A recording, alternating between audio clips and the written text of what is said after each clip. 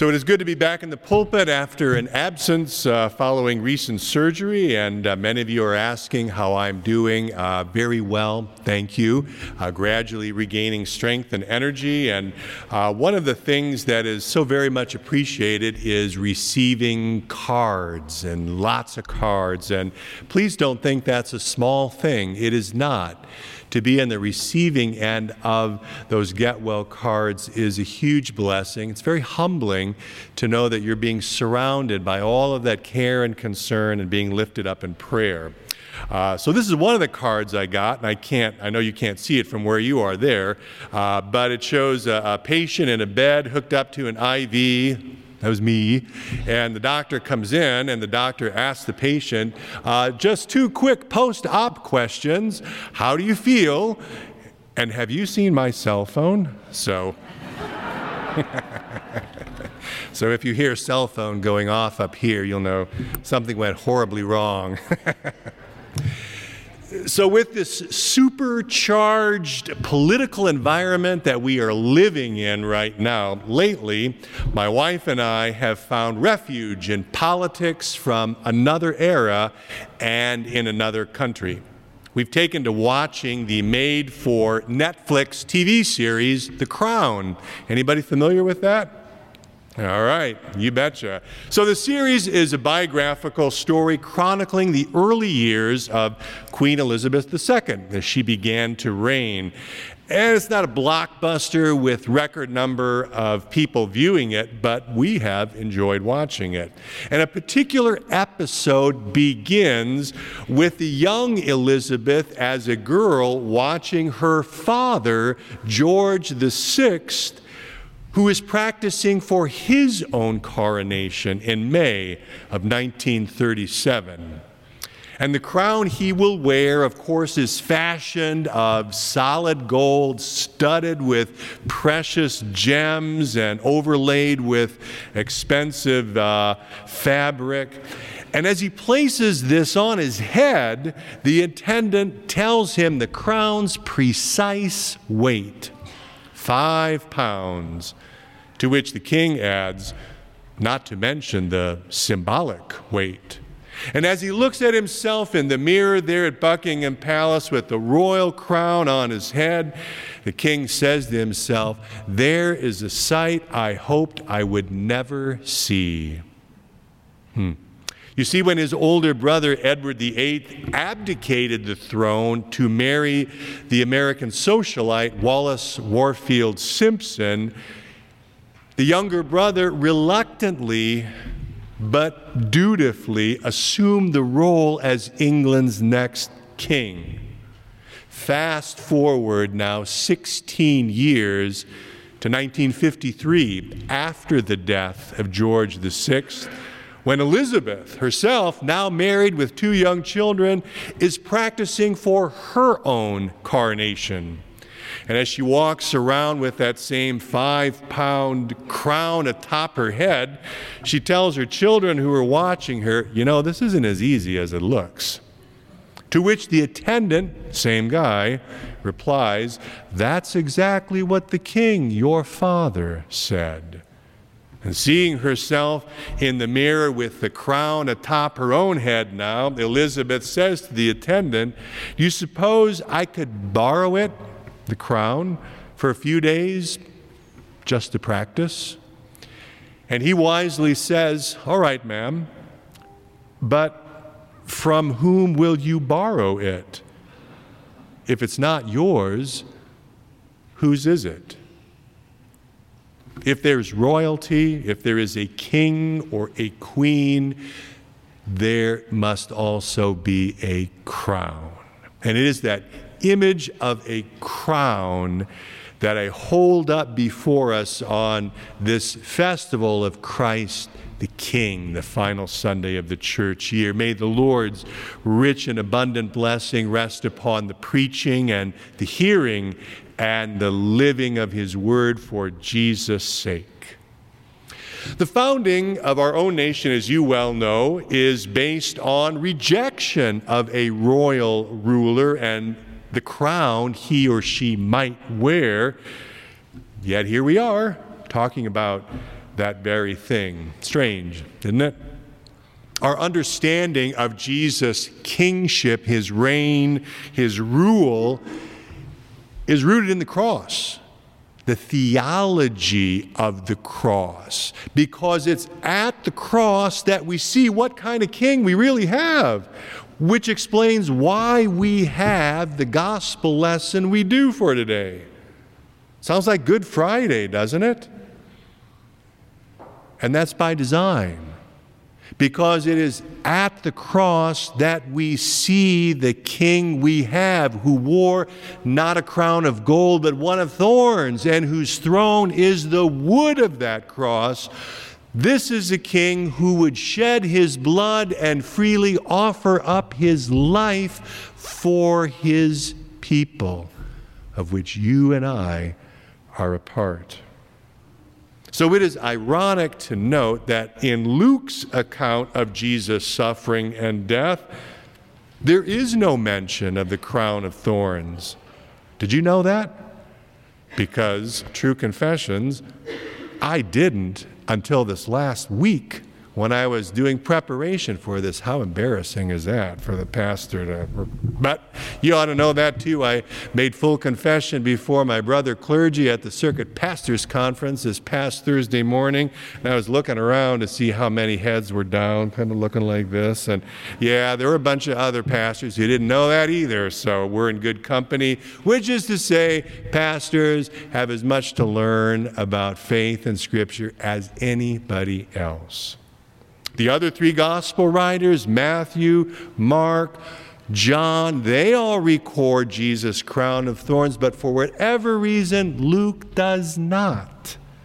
But even without this, Jesus is still king. And even the mocking inscription placed above him on that cross, meant as a scornful insult, proclaims God's own truth. This is the King of the Jews. But not just for the Jews, for you and for me as well.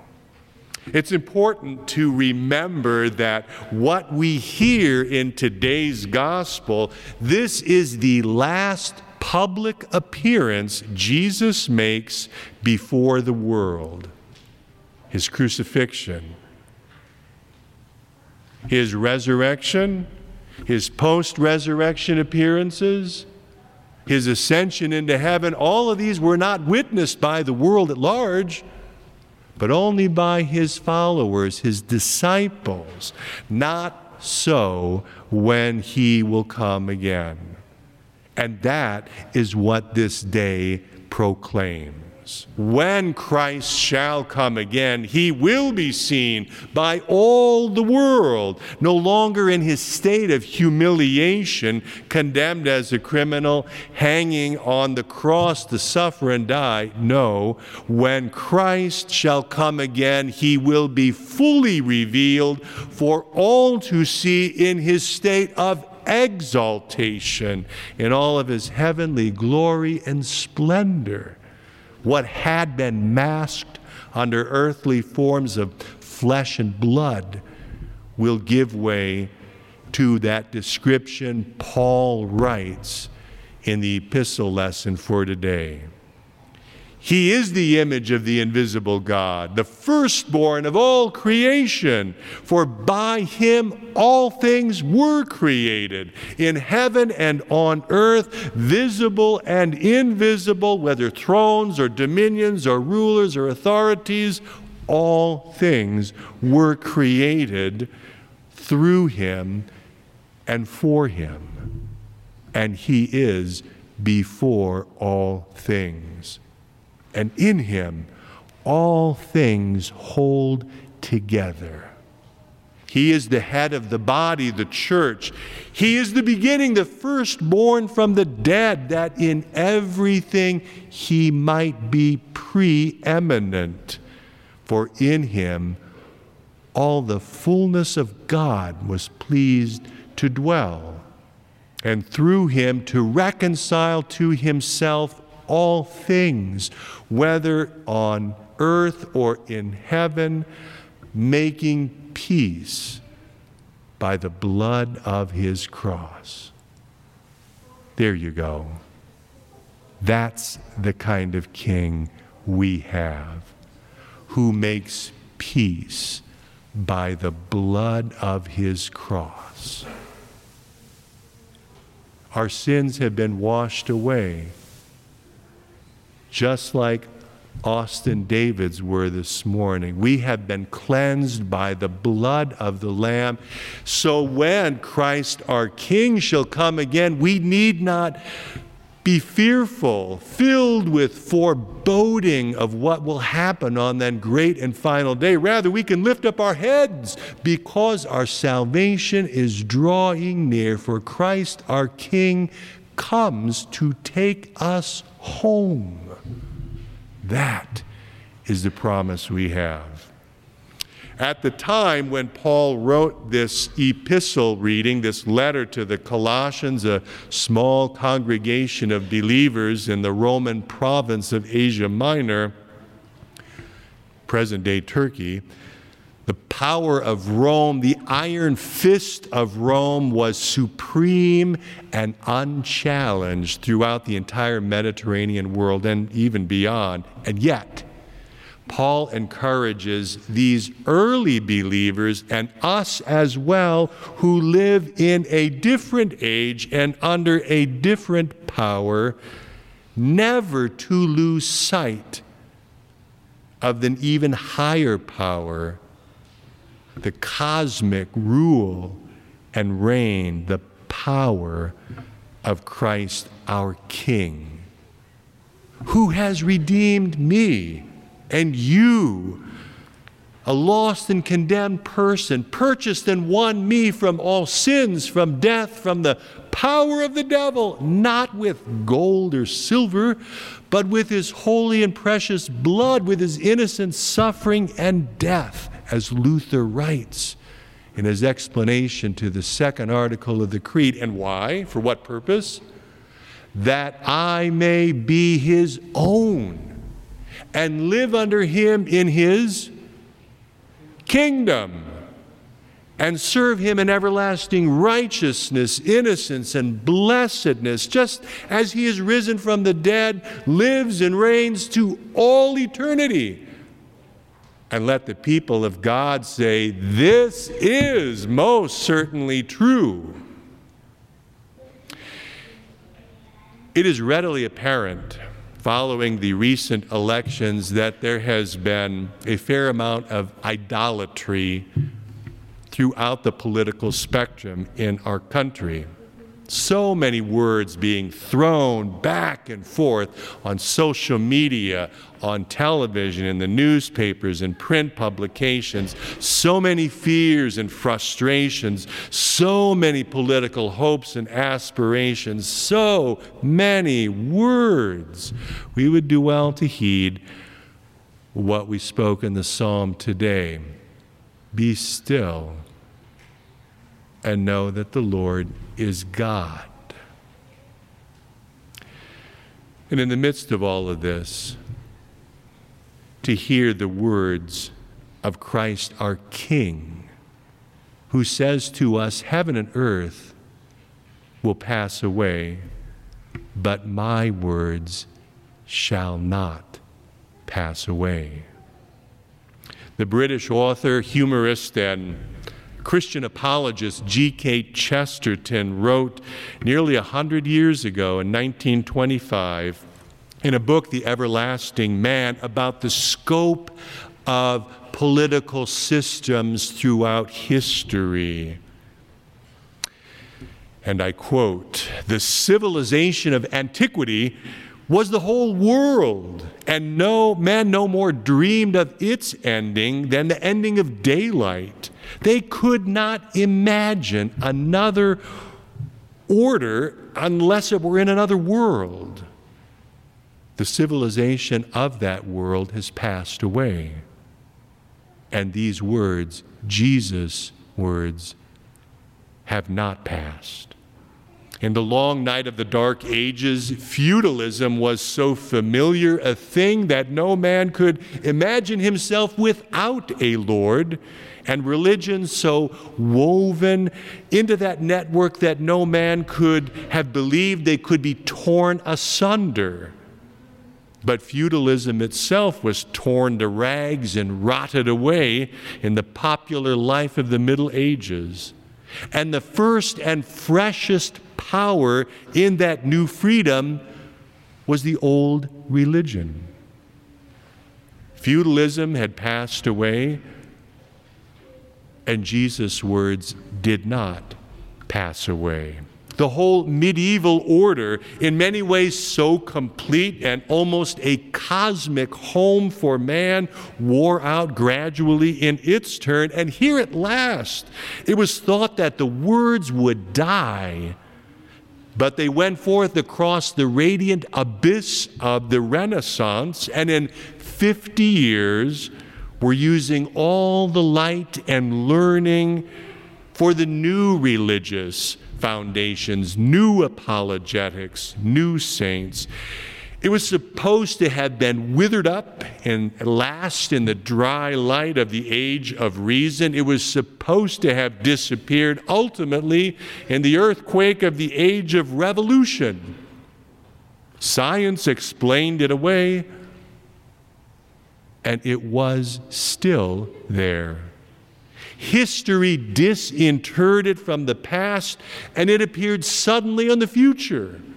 Today, it stands once more in our path, and even as we watch it, it grows. Whatever the political future may hold in this postmodern era and beyond, let us hold fast to Christ our King and his promise. Heaven and earth will pass away, but my words shall not pass away. Even if Luke did not record that Jesus wore that crown of thorns, we trust that he did. And because he wore that crown of thorns, giving his life on the tree of the cross for us and for our salvation, we now have the assurance that we will wear the crown of life, which he gives to all who trust in him. The prayer of that penitent thief on the cross becomes our prayer. Jesus, remember me when you come into your kingdom. And as Jesus spoke to that thief, he speaks to us that same promise. You will be with me in paradise. And so we pray with the whole church, Amen.